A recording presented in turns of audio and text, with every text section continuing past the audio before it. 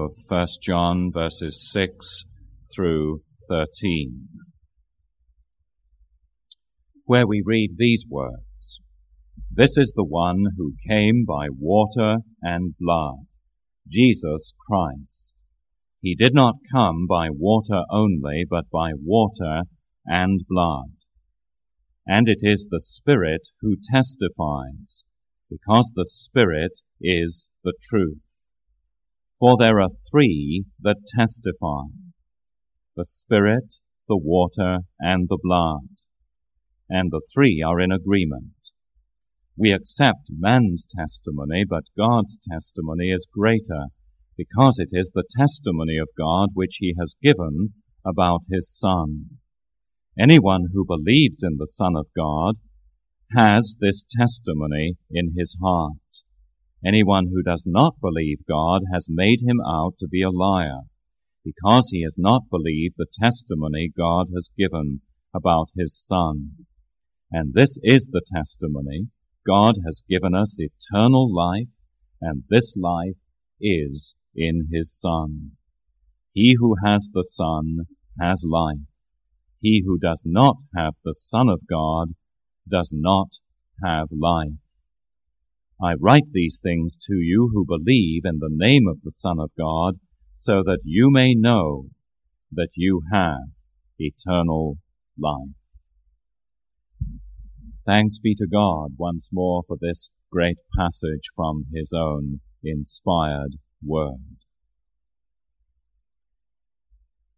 Now, on these Sunday evenings, we are drawing gradually to the end of the great letter of 1 John, the book of 1 John, and discovering that even in its concluding teaching and remarks, there is much of instruction in this very wonderful portion of Scripture. Last Sunday evening, we were considering together the three tests that John has given us so consistently throughout this portion of Scripture, the tests that are designed to show us whether we are genuine Christians as opposed to counterfeit and spurious professors of the faith. And we saw last Sunday evening that for the first time in John's letter, the three tests were taken and were combined together in verses 1 through 5 of this last chapter of his book. Now tonight we've arrived at the very last part of John's exhortation and teaching before what we might call the postscript to John's letter begins from verse 13 or verse 14 to the very end of the chapter. This section that is before us then this evening, verses 6 through 13, is the very last part of John's exhortation and instruction to the church of God in a formal sense. Now we must ask as we approach it this evening, what is the purpose of these 6 or 7 verses? And I think there can be no possible doubt or ground of doubt in our minds that the subject is assurance. He has written these verses to demonstrate the evidence and the grounds on which true Christian faith ultimately rests, so that we in turn might be encouraged to believe in the Lord Jesus Christ and have assurance in him. And I believe you can see that purpose in the repeated use of the same words throughout these 7 or so verses. In the King James Version, which some of you may have this evening, the word witness or record or testimony occurs no less than 9 times in 7 verses. And if you have the New International Version with you, the single word testimony occurs some 9 times in 5 verses. If you look at verse 6, it is the Spirit who testifies.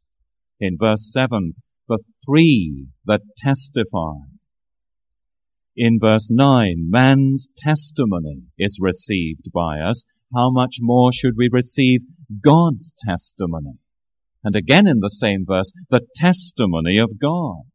And in verse 10, this testimony is in his heart, in the testimony that God has given. And again in verse 11, this is the testimony. Now, John's purpose, beloved, I think is very evident and clear to consider, as I say, the solid evidence on which our faith rests, the grounds upon which we have biblical faith that Jesus is the Christ, and correspondingly are able to have full assurance of faith in him.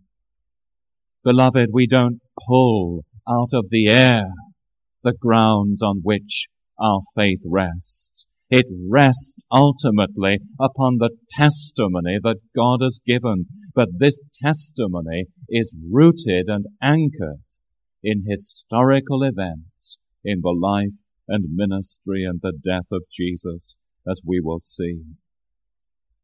Now, I want to divide the passage this evening into the three thoughts that are before you on the sermon note sheet, the three witnesses in verses 6 through 8, and then secondly, the divine and human testimony in verses 9 through 10, and then thirdly, God's own testimony that occurs in verses 11 through 13, in which he speaks the final word of assurance to the believing heart. Now let's look then at this passage under these three divisions. First of all, the three witnesses in verses 6 through 8. Now it's important for us to realize that John is doing something at the close of the letter he has not done since the letter started in chapter 1. Let me remind you, and let me approach it this way, but there are three purposes you remember in John's writing his book, his letter. One of these purposes was the need to repeat and expand Christ's new commandment, that we should love one another. And you remember the many passages through this whole letter where he has come to us and he's exhorted us again and again that if we love God truly, the evidence of that love will be shown in our love for the brethren. He's fulfilled that purpose. Another purpose, the second one, was to give us assurance of salvation who are truly in Christ. And you will have noticed how often he has raised the subject of being assured and convinced in our faith throughout the letter. But the third purpose, you remember, with which he began chapter 1, was to stress the historical grounding of the Christian faith. If you look back there at chapter 1 of the letter, that which was from the beginning, which we have heard, which we have seen with our eyes, and which we have looked at and our hands have touched, that, he says, is what we are proclaiming to you concerning the word of life. The desire to stress the historical grounding of the Christian faith. Now, he has not returned to that subject until now. It's there in chapter 1. It's also here very fittingly, you notice, at the very end of the letter, the very last part of the teaching that John is officially giving to the church before his lovely postscript ends the letter. He sees the need to take up this opening theme again to the encouragement of the Christian's faith. He wants to join it to the others to show that the historical data concerning Christ's life and ministry are the basis, the very fundamental basis of the Christian's assurance of salvation. You see, I haven't drawn my belief about the Lord Jesus, as I said a moment ago, out of the air. If I had done, then your opinion is as good as my opinion, and ultimately there is no rational ground on which we may test what is true from what is false. And that's the connection, too, incidentally, that this passage has with the preceding verse, verse 5. If you look at verse 5 of chapter 5, John says, only he who believes that Jesus is the Son of God is a Christian. Well, where do I get that kind of belief? And John's answer is that it is based in the evidence embodied in the testimony concerning him. And that testimony is borne witness to by the three witnesses that we're going to look at in a moment. Now, before we do it, let me remind you that what we're dealing with this evening is not a remote issue or concern. So much in modern theology and philosophy today is a denial for our faith to be rooted in historical facts. If you go into neo-orthodoxy, the system of theology set up by Karl Barth, one of the great theologians of this century, who has influenced profoundly theological seminaries all over the world, including the United States, you find that basically Karl Barth denies or wants to deny some of the objective facts of Scripture.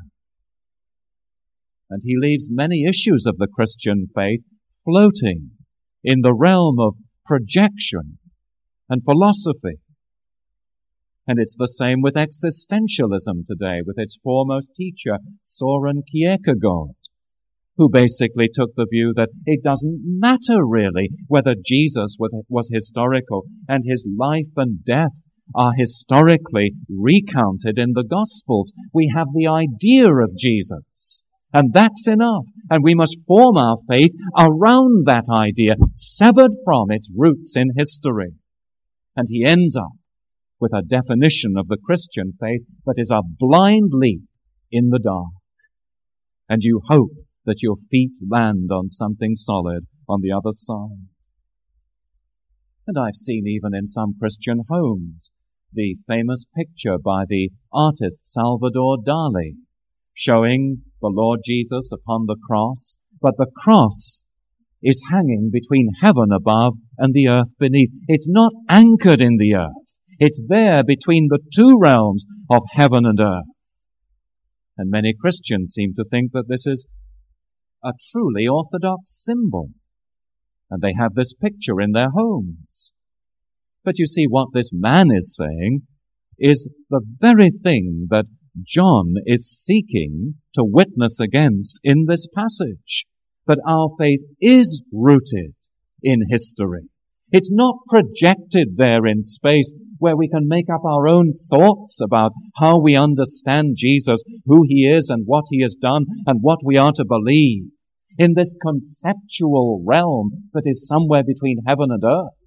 The cross is rooted firmly upon the earth.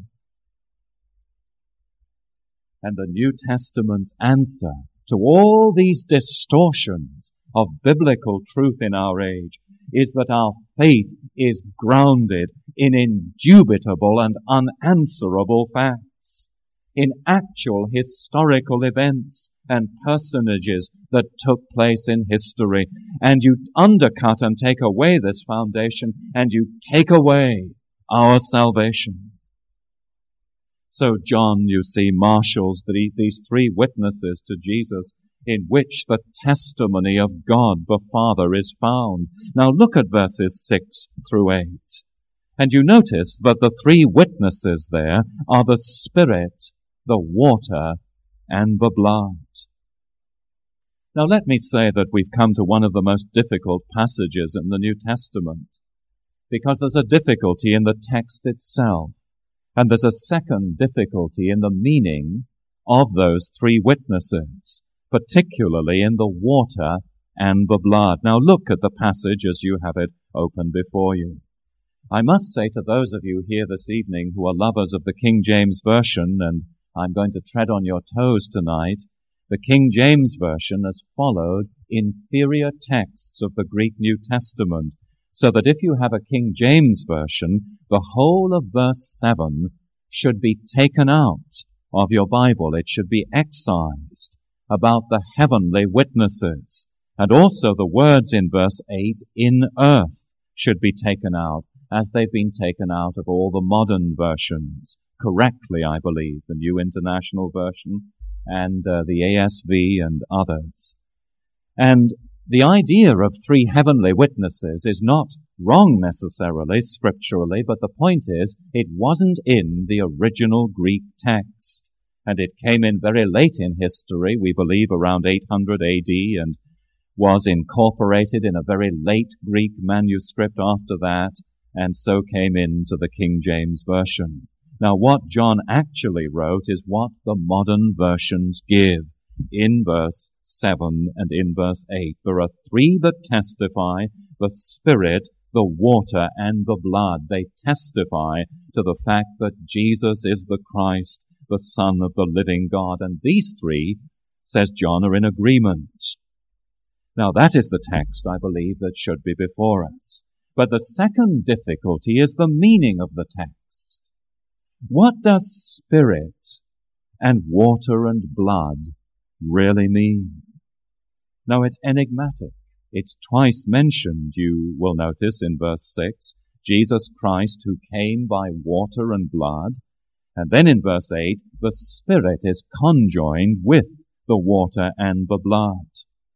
Now, what is certain is that John was establishing the historical factualness of the earthly life of Jesus.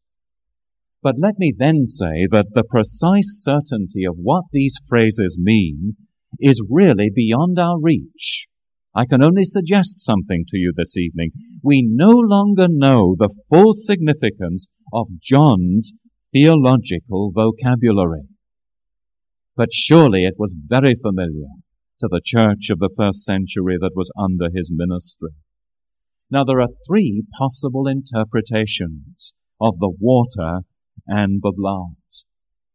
For instance, one of these interpretations is that the reference is to that which flowed out of Christ's pierced side as he was crucified. And it seems to be a good start, because in the Gospel of John, in chapter 19, I believe, or thereabouts, you find the account of the crucifixion of Jesus, and significantly, when his side was pierced by the centurion to ensure that he was truly dead and could be taken down from that awful instrument of torture, the cross, there flowed out from his wounded side both water and blood. And associated with that passage, you notice also, is the testimony given by the centurion who testified that he is a Son of God. So the two passages would seem to be similar, because the theme of John 5 is also testimony and speaks of water and blood. But I suggest to you that that cannot be the meaning of this particular witness. The order of the words, for one thing, is reversed in the Gospel compared with John's letter. And also, the Gospel says that these things flowed out from him, whereas the Epistle says that Jesus came through water and blood. And so the thought is very, very different in each. So I suggest we should discount that interpretation. Now, our reformers at the time of the Reformation taught that the reference to water and blood certainly refers to the sacraments. And you can pick up Calvin with great delight and read him to your heart's content, and he makes much of intensive study of the Old Testament rites of purification, and the water and the blood similarly representing to us the sacrament of baptism and the Lord's Supper. Now, I suggest to you that our beloved mentor, Calvin, is almost certainly wrong in this passage once more. Now, usually Calvin is right, let me say that, and very rarely is his interpretation amiss. But you see, the symbols are not entirely appropriate. Water may symbolize baptism, but blood is not the equivalent in Scripture for communion. The element for the communion or the sacrament of the Lord's Supper is bread throughout the Scriptures, and blood can only be spoken of in a very loose sense as being associated with it. It's not the central idea. It's not an unimportant idea. Of course it isn't, involving the death of our Lord. But for blood to symbolize communion seems to be going beyond the meaning of this text. Well, what is the answer? Well, most likely, water refers to the baptism of Christ. And the significance is that John is appealing to this as Jesus identifying himself with man in sin. He really came, a real person, John is telling us. He was baptized by John in Jordan. That was the commencement of his official ministry. And in that baptism at Jordan, when the Father testified to him in the voice that spoke from heaven, "This is my beloved Son, hear ye him." Or rather, I should say, in whom I am well pleased. You have there the very thought that John wishes to convey to us in this passage. That Jesus has come not as a figment of men's imagination, or as the Gnostics suggested in John's day. The Spirit of God came upon Jesus, the ordinary man at his baptism, and left him before he went to the cross of Calvary. But here is a Jesus who has identified himself with human nature and identified himself with man's sin by coming through water, that he might, in God's providence and in his plan for him, go on to offer himself in that blood offering of Calvary by which man's sin might be taken away. Now that would appear to be the meaning of water. But you see, the meaning of blood is almost certainly a reference to his death. We have the commencement of his ministry in his baptism. We have the conclusion of it in his atoning death upon the cross. So John here, you see, is opposing the Gnostic teaching, which said that there is more, in a sense, to Jesus than being the man anointed with God, the one man who stayed the same after his baptism through his life onto the cross. They said that the true Christ left Jesus before the experience of the cross. And John is emphasizing there is one historical Lord Jesus who was present on the earth, who identified himself with sinners in his baptism, who was the same person who was crucified under the ministry of the same Holy Spirit, under the speaking of the Father's same good pleasure for us sinners at the cross of Calvary. And oh, my friends, as we think of this, you see, the message is that he took our sin and he bore it, that one same holy, undefiled person. And here John would marshal then the two witnesses. But what of the Spirit?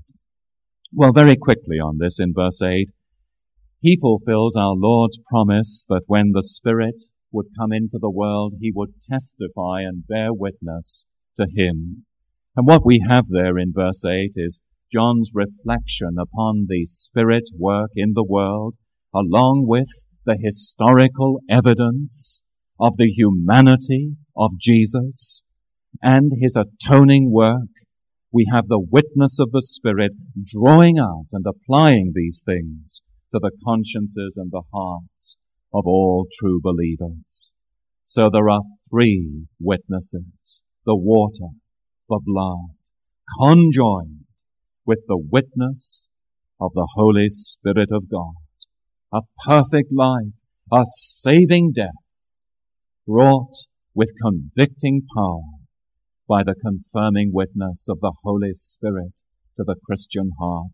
Beloved, in the light of these things, how can we ever say that the evidence for our Christian faith is in that conceptual realm where your view of it may be one thing and my view of it another thing and a third person's view of it something else?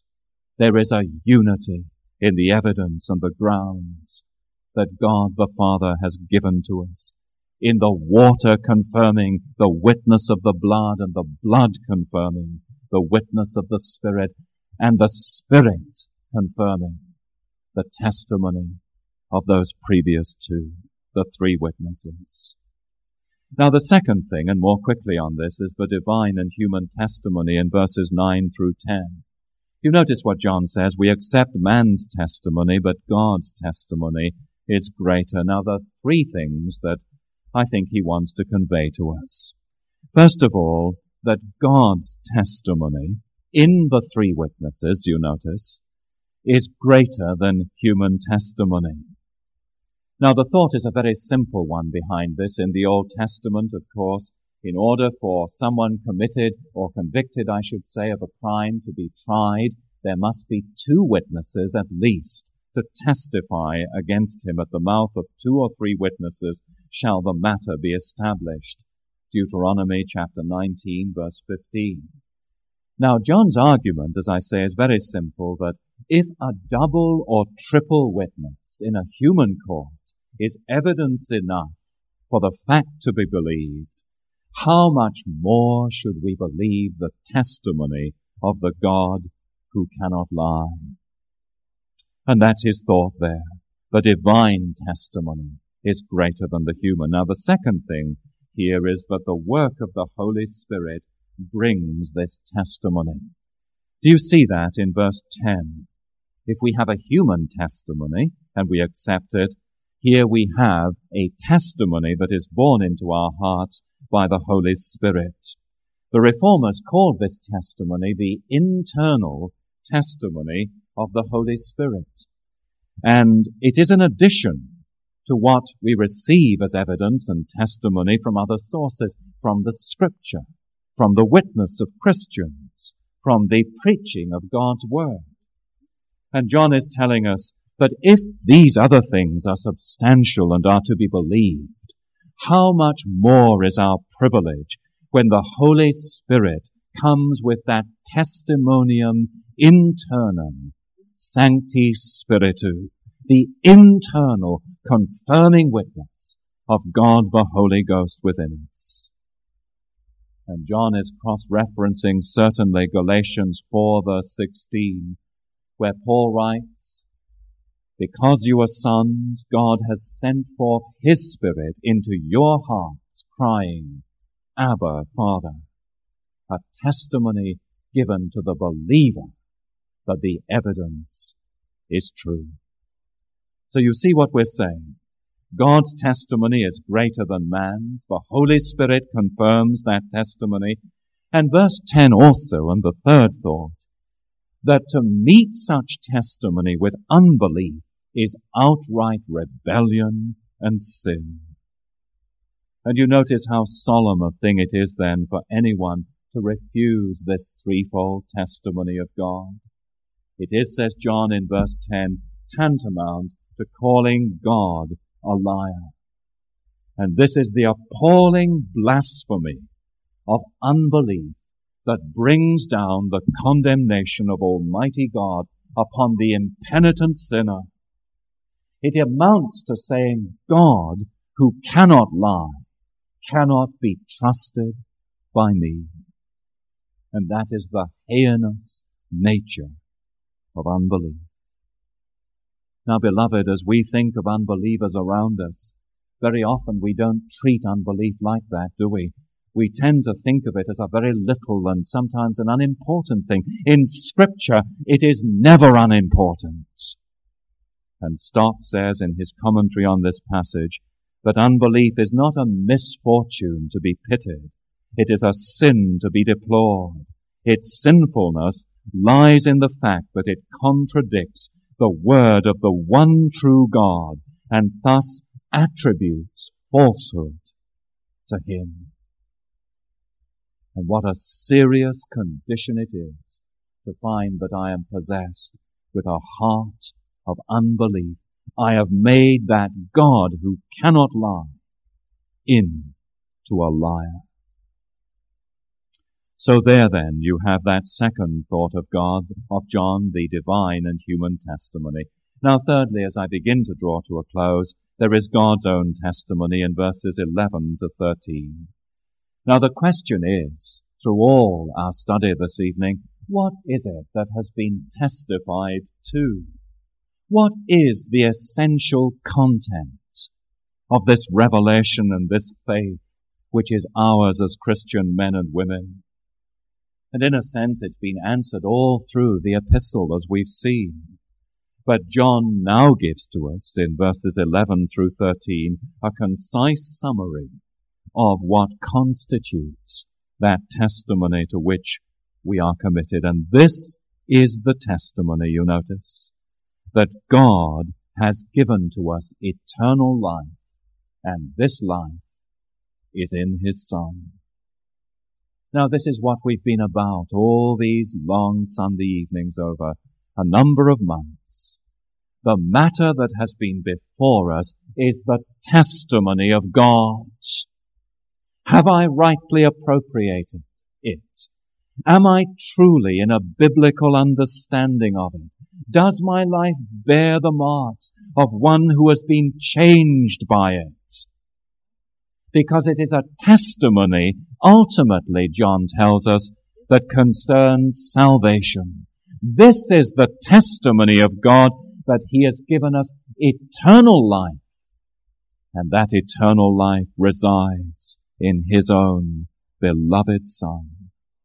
The heart of it is to be found in Jesus as the Son of God, and in Him only, and nowhere else in all the wide universe of God.